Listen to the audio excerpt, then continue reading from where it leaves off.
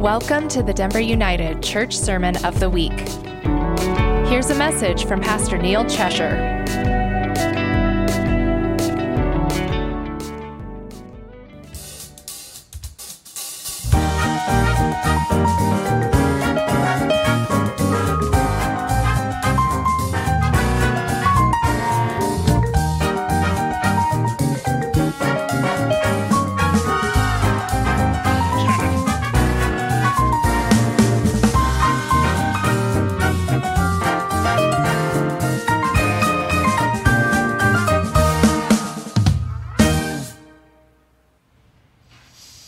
Good morning.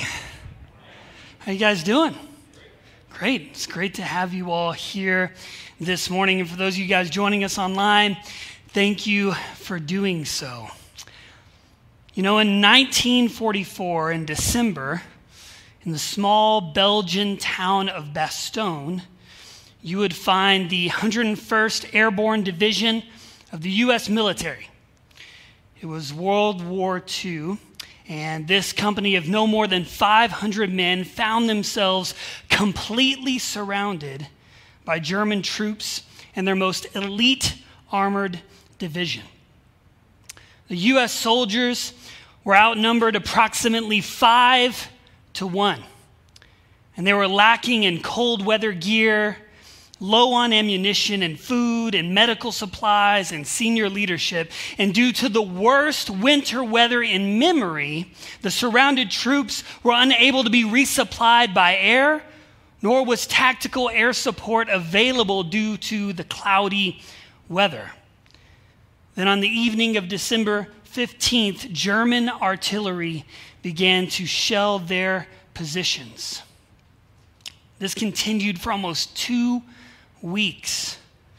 And in the foxholes in the trenches, the men were hungry, freezing, and unable to light fires because they didn't want to give away their position to the enemy. Yet, they maintained their positions. These men, in extreme conditions of distress, discomfort, pain, and pressure, maintained their composure. They ended up doing what seemed impossible. They held the line. Eventually, replacements broke through the German encirclement to the aid of the 101st, but instead of these men getting relieved, which they thought would happen, they were given the command to continue the assault. So they continued to fight week after week until finally on January 18th, they were relieved. Now, the Allied control of Bastogne was a huge obstacle to the German armored advance, and the morale of Allied forces all over the Western Front was boosted up and lifted by the news of this stubborn defense of the besieged town. These men showed a strength of character, steadfastness, composure under duress as they waited and waited and waited for relief. The Bible refers to this attribute as long suffering, or it's more commonly known as patience. The title of my message today is In the Waiting. Let's pray. Lord Jesus, thank you that you are present here with us. Holy Spirit, will you speak to our hearts, God? When we open up our hearts to you, Lord, transform our lives by the truth of your word. We love you. In Jesus' name we pray. And everybody said, amen. Amen. Well, this morning we are continuing in our series, Exotic Fruits, where we're going to be looking at some of the fruits of the Spirit that aren't as commonly talked about or known. They're not highlighted as much. And Rob did a great job last week of textualizing the series and talking about how fruit, it just doesn't pop up onto our trees, right? It bears over time. We slowly grow more and more like Jesus. And so today we're going to focus in on the fruit of patience. So we're going to start in Galatians chapter 5, verse 16. This is kind of our core text for the series. It says, "So I say, let the Holy Spirit guide your lives. Then you won't be doing what your sinful nature craves. The sinful nature wants to do evil, which is just the opposite of what the Spirit wants. And the Spirit gives us desires that are the opposite of what the sinful nature desires. These two forces are constantly fighting each other, so you are not free to carry out your good intentions. But the Holy Spirit produces this kind of fruit in our lives: love, joy, peace, patience." Now, the Bible refers to and defines patience as endurance, steadfastness, perseverance, long-suffering, bearing provocation, annoyance, definitely annoyance, misfortune, delay, hardship and pain with fortitude and calm. Now, I don't know about you, but when I think of patience, I don't think of enduring hardship and fighting and persevering. Typically, when I'm thinking about patience, I'm thinking of, having a good attitude while I wait at the DMV, right? Or I'm thinking about my children eating breakfast in the morning, and they sit down and they take one bite of cereal, and then they get up and then they run around the house and shoot someone with a Nerf gun. And then I say, "Hey, no, sit down and eat your breakfast." So then they take another bite of cereal, then they get up and they turn on music and start dancing. And I'm like, "No, sit down and eat your breakfast." So they take a bite and they get distracted. Like, just sit down, turn around, sit, eat your breakfast, just eat your breakfast. And so that's what I experience, and that's what I'm thinking of with patience. The whole, bearing with annoyance and delay, right? And I know that we all experience that every day of our lives, right? Am I right? Yes, I'm not the only one? Okay, good. But long suffering can vary from waiting an extra 10 seconds for your web page to load on your phone without losing your stuff. Like, come on. Oh my God. Golly, I hate Sprint. Oh my God. I actually do hate Sprint. But sorry if any of you work at Sprint. But it's that. It can go from that extreme, right? That's long suffering, the 10 seconds. Or to a completely different extreme, like the men of Bastogne, or someone who is waiting for the promotion at work, and they're continuing to work hard, and they're trying to be steadfast and persevere, or they're waiting for their future spouse, or maybe they're waiting for their healing, or they're waiting for a loved one to have breakthrough as they struggle with addiction. Or maybe they're waiting on their kids or their spouse to come to know Christ. Ultimately, patience is the ability to maintain our composure amidst varying degrees of distress, discomfort, and hardship. So the question is, how do we do that? Well, let's look into the Word of God. We're going to look at a character in the Bible, King David. Now, what's so cool about David's life is that we get kind of this backdoor view, this behind the curtain insider view of his life, because we have the Psalms. And the Psalms are like David's personal diary or journal. So we get to know what he's thinking and feeling, what he's struggling with, his doubts, and we get to see that in real time and tie it to his story, which is amazing. Now, a quick overview and context for the life of David. He gets anointed as king of Israel when he's 15-ish, but then he doesn't get crowned king until he's 30. And so there's these 15 years of ups and downs and all sorts of hardship in his life. And it starts great.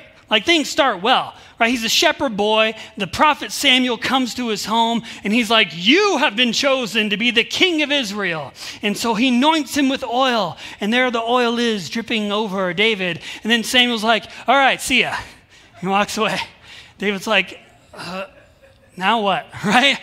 And then you hear the story of David and Goliath, right? He stands up to the Philistine giant, conquers him with a sling and stone, fights for God, and then he becomes the armor bearer of the king. He gets promoted as a captain in the king's military, wins all these battles. He gets married to the king's daughter. I mean, things are going well for David. He's about to be crowned. I'm sure enough, he'll be crowned king. But then the king is jealous. And then he doesn't like him. And then he tries to kill him. And then David starts running for his life and living in caves. And then this ragtag band of brothers kind of comes around David. And you see them fighting off enemy invaders to their country while running from the king that they're serving and from their own countrymen. So they have no home. They're going from cave to wilderness to cave. And this whole time, they have kids and wives. And so this all culminates in 1 Samuel chapter 30. In this story, man, David has it rough. Verse 1. Now it happened when David and his men came to Ziklag on the third day that the Amalekites had invaded the south, and Ziklag attacked Ziklag. It says Ziklag a lot. It's like a weird word already. Ziklag, and burned it with fire, and had taken captive the women and those who were there from small to great. They did not kill anyone, nice, but carried them away and went their way. So David and his men came to the city, and there it was, burned with fire, and their wives, their sons, and their daughters had been taken captive. Come on. Can't this guy catch a break? So the men come back, city's burning, and their families are gone. Verse 4, then David and the people who were with him lifted up their voices and wept until they had no more power to weep. And David's two wives also had been taken captive. Now David was greatly distressed, for the people spoke of stoning him, because the soul of all the people was grieved, every man for his sons and his daughters. So this is really bad. So not only does David come back with his men, he's running for his life, he's fighting, and he's starving, and he's in the wilderness, but he comes back, finds that his wives and his children have all been taken captive, but then the men, his closest ones, the ones that he can actually put his trust in and maybe call family in this time, they are turning on him and are wanting to stone him. This is a bad situation. So what does David do? Does he just give up? He's like, well, forget you guys. I'm out of here. I'm running for my life from you too. That's not what he does. Look in verse 6. It says, but David strengthened himself in the Lord his God. He strengthened himself in the Lord. What does that even mean? What does it mean he strengthened himself in the Lord? Well, let's look at his diary. Psalms 27, verse 11. David's praying, says, my enemies are waiting for me. Do not let me fall into their hands, for they accuse me of things I've never done. With every breath, they threaten me with violence. Sounds right? And he says, yet I am confident I will see the Lord's goodness while I am here in the land of the living. Wait patiently for the Lord. Be brave and courageous. Yes, wait patiently for the Lord. Who is he talking to? I mean, he prays, he's talking to God, and then he says, wait patiently for the Lord. I mean, he's not talking to God, he's talking to himself. Saying, wait patiently, David, for the Lord. And you see it in the Psalms. In other places he says, soul, bless the Lord. He's speaking to himself. And David, throughout the Psalms, there's times where he is brutally honest with God, blaming God for the pain in his life and doubts and fears. But every time he would come back and say, but I know I can trust you. But I know that you are good. So although David was honest with God, he was intentional to remind himself where to place his trust in the only one who's worthy of it. So how do we cultivate this patience in the waiting? Number one, trusting that God is enough. Trusting that God is enough. We look back at his journal again, Psalms 23:1, the Lord is my shepherd, I shall not want. Psalms 34:10, those who trust in the Lord will lack no good thing. Psalms 27:4, one thing I have desired of the Lord, that I will seek, that I may dwell in the house of the Lord all the days of my life. Psalm 16, verse 2, I said to the Lord, you are my master. Every good thing I have comes from you. And then verse 5, Lord, you alone are my inheritance, my cup of blessing. When we trust that God is enough in the waiting, we have this supernatural level of contentment in our lives that just doesn't even make sense. We're full in the midst of difficult circumstances. It's like the peace that surpasses understanding. It doesn't make sense. How are we so content? Because if God truly is enough, if we are relying on him, we're saying, you are my portion, you are my cup, you are all that I need. Then when something gets taken from our life, we still have everything we need. When comfort gets taken from us, we still have everything we need. When we have loss, we still have everything we need because God cannot be taken from us. Now, I know trust is developed over time. And you see that in the life of David. I mean, he had his doubts. He had his struggles.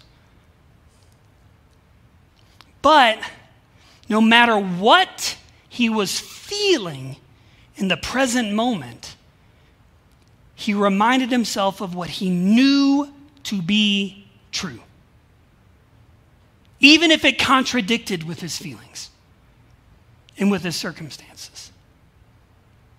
Which leads us to our next point, trusting that God is good. Trusting that God is good. Back to Psalms 34:8, oh, taste and see that the Lord is good. Psalm 27:13, I would have lost heart unless I had believed that I would see the goodness of the Lord in the land of the living.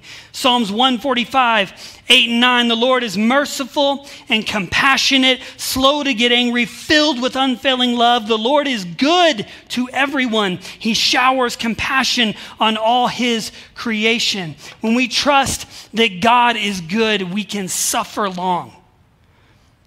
Because we can maintain perseverance and godly character through the most difficult conditions because we know that God's redemptive and restorative work will come. That he is faithful to meet us where we're at. And David did that. He would remind himself of all the things that God had done in his life, all the goodness that he had proven to him. And we have something that David doesn't have. We have the cross of Jesus. Christ crucified is our ultimate assurance of the goodness of God. That God demonstrated his own love towards us, that while we were still sinners, Christ died for us. So he's proven that he is good. We can bank on that. We know that love will win. And then number 3, trusting that God is with us. Psalms 23:4, I shall fear no evil, for the Lord is with me. 34:18, the Lord is near to the brokenhearted. And then Psalms 139, he says, wherever I go, heaven above, hell beneath, in the earth, you are there. We don't have to wait alone. God is with us, and he will never leave us. He'll never forsake us. He is by our side. Through the darkest of moments, God is there. So we have peace in his sufficiency. We have hope in his goodness. and we have comfort in his presence. We have hope for the future and peace and comfort in the waiting.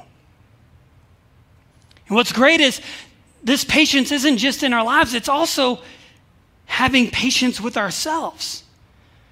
And when we put our trust in God, we have patience with us in our process.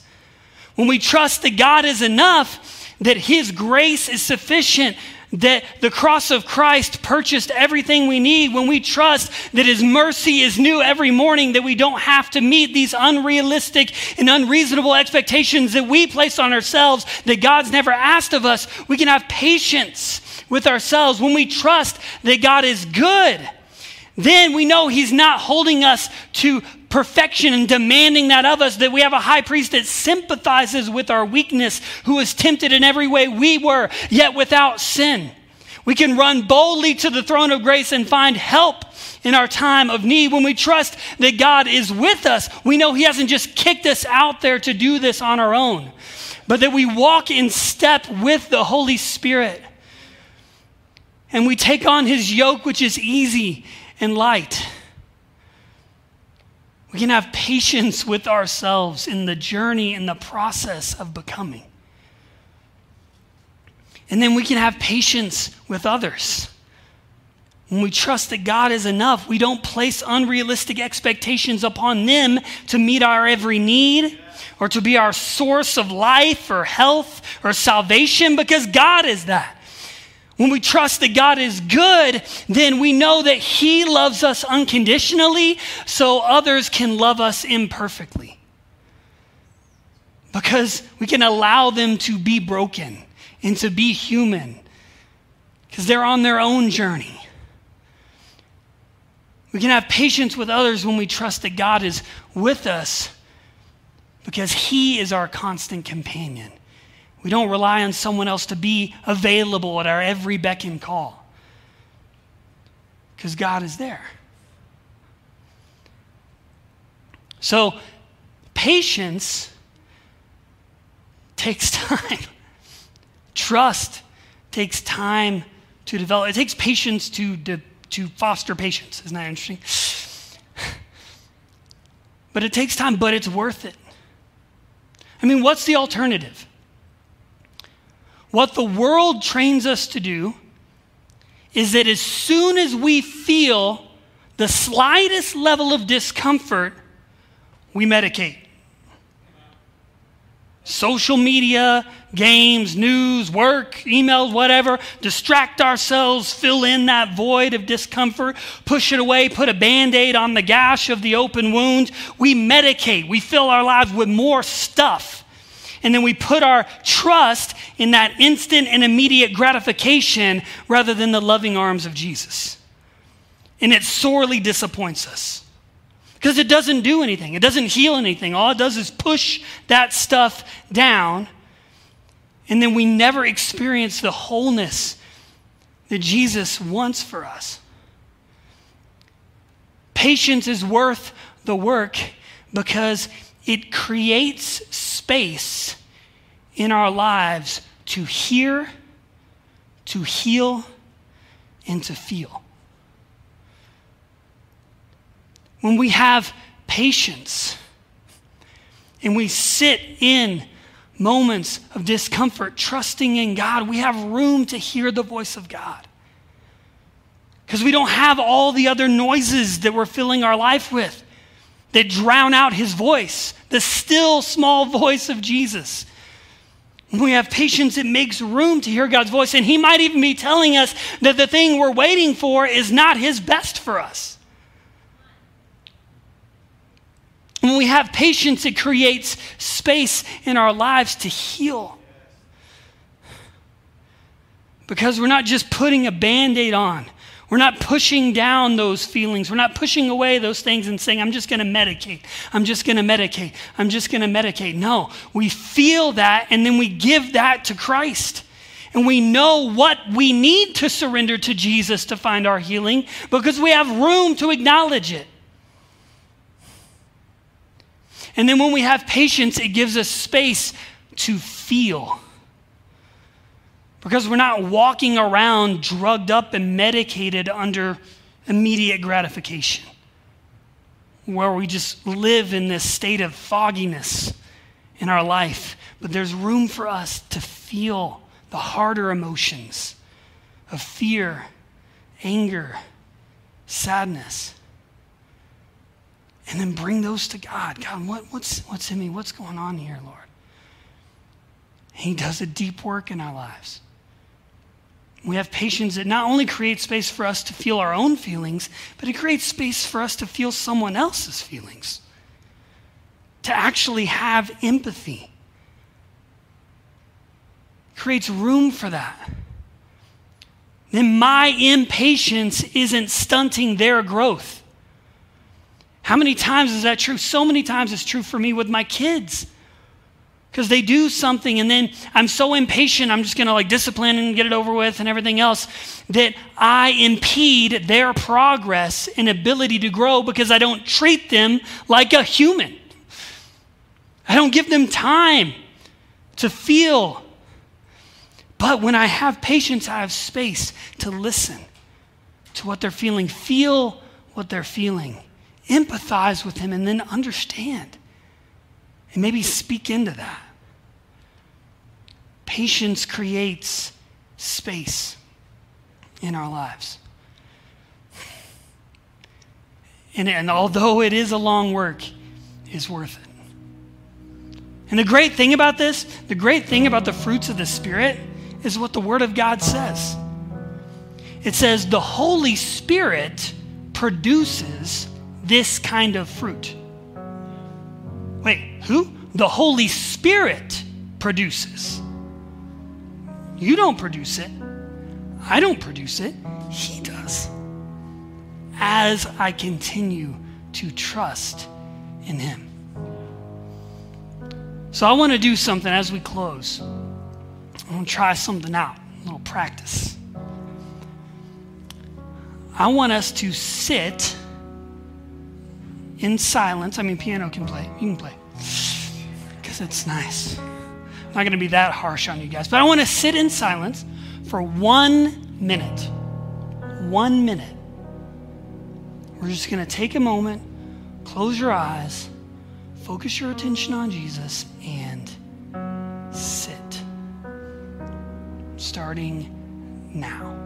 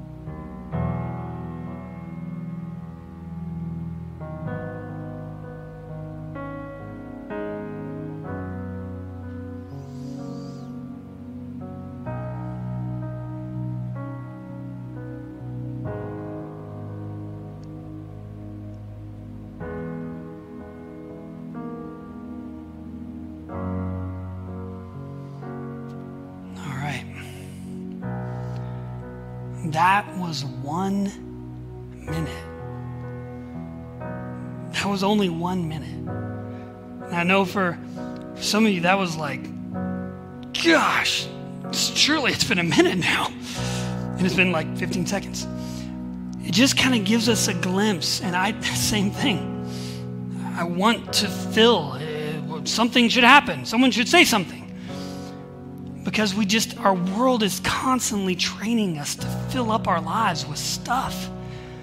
It's so hard to just sit in the presence of God. Sit especially in places of discomfort. But man, the reward is so great when we let God do that work in us. Amen? Amen. Now, some of you might be here this morning and you're hearing me talk about putting trust in God, and you're saying, listen, Neil, it sounds great, but I don't even know God. How am I supposed to put trust in someone I don't even know? and you have questions, you have doubts, you have things that you want to know, listen, I want you to know that you belong here. And that we want to create a safe place where you can share what you feel and what you believe, and it's okay, and you're going to be accepted in that place. And we have a group, a discussion group that meets over a few weeks, and it's called Alpha, and we center around questions of life and faith and meaning. I just want to encourage you to be a part of that. If that's where you are today. You say, I got questions, that's okay. You belong here. We'd love for you to come to that. You can find all the info on our website. And it's good. Would you guys stand with me as we close? Just want to close in prayer and just take a moment to receive freely this deep work that God wants to do in us. Lord Jesus, thank you that you have patience with us. Lord, that you have long suffering, God, that you are present with us at all times. You never leave us, you never forsake us, God. And Lord, I thank you, God, that you're the one who does this deep work in us, Jesus. It's your Spirit. And so, God, we choose to make ourselves available to that work. Renew our trust in you, Jesus. And maybe some of you here, and you've been in the church your whole life, but you've walked away from Jesus for a time. And you feel in this moment that this is the time for you to come home, to come back in relationship with God. If that's you, I just want you to pray with me in your heart, right where you are. The Bible says, if you confess with your mouth that Jesus is Lord and believe in your heart God raised him from the dead, you will be saved. Just right where you are, in your own heart, pray with me. Lord Jesus, I acknowledge my need for you. Lord, will you be my Lord? I believe that you died on the cross for my sin, that you rose from the grave and defeated death. And I receive that work right now, Lord. I give you my heart, all that I am. In Jesus' name, amen. We hope you've been encouraged this week. For more information or to submit a prayer request, go to denverunited.com.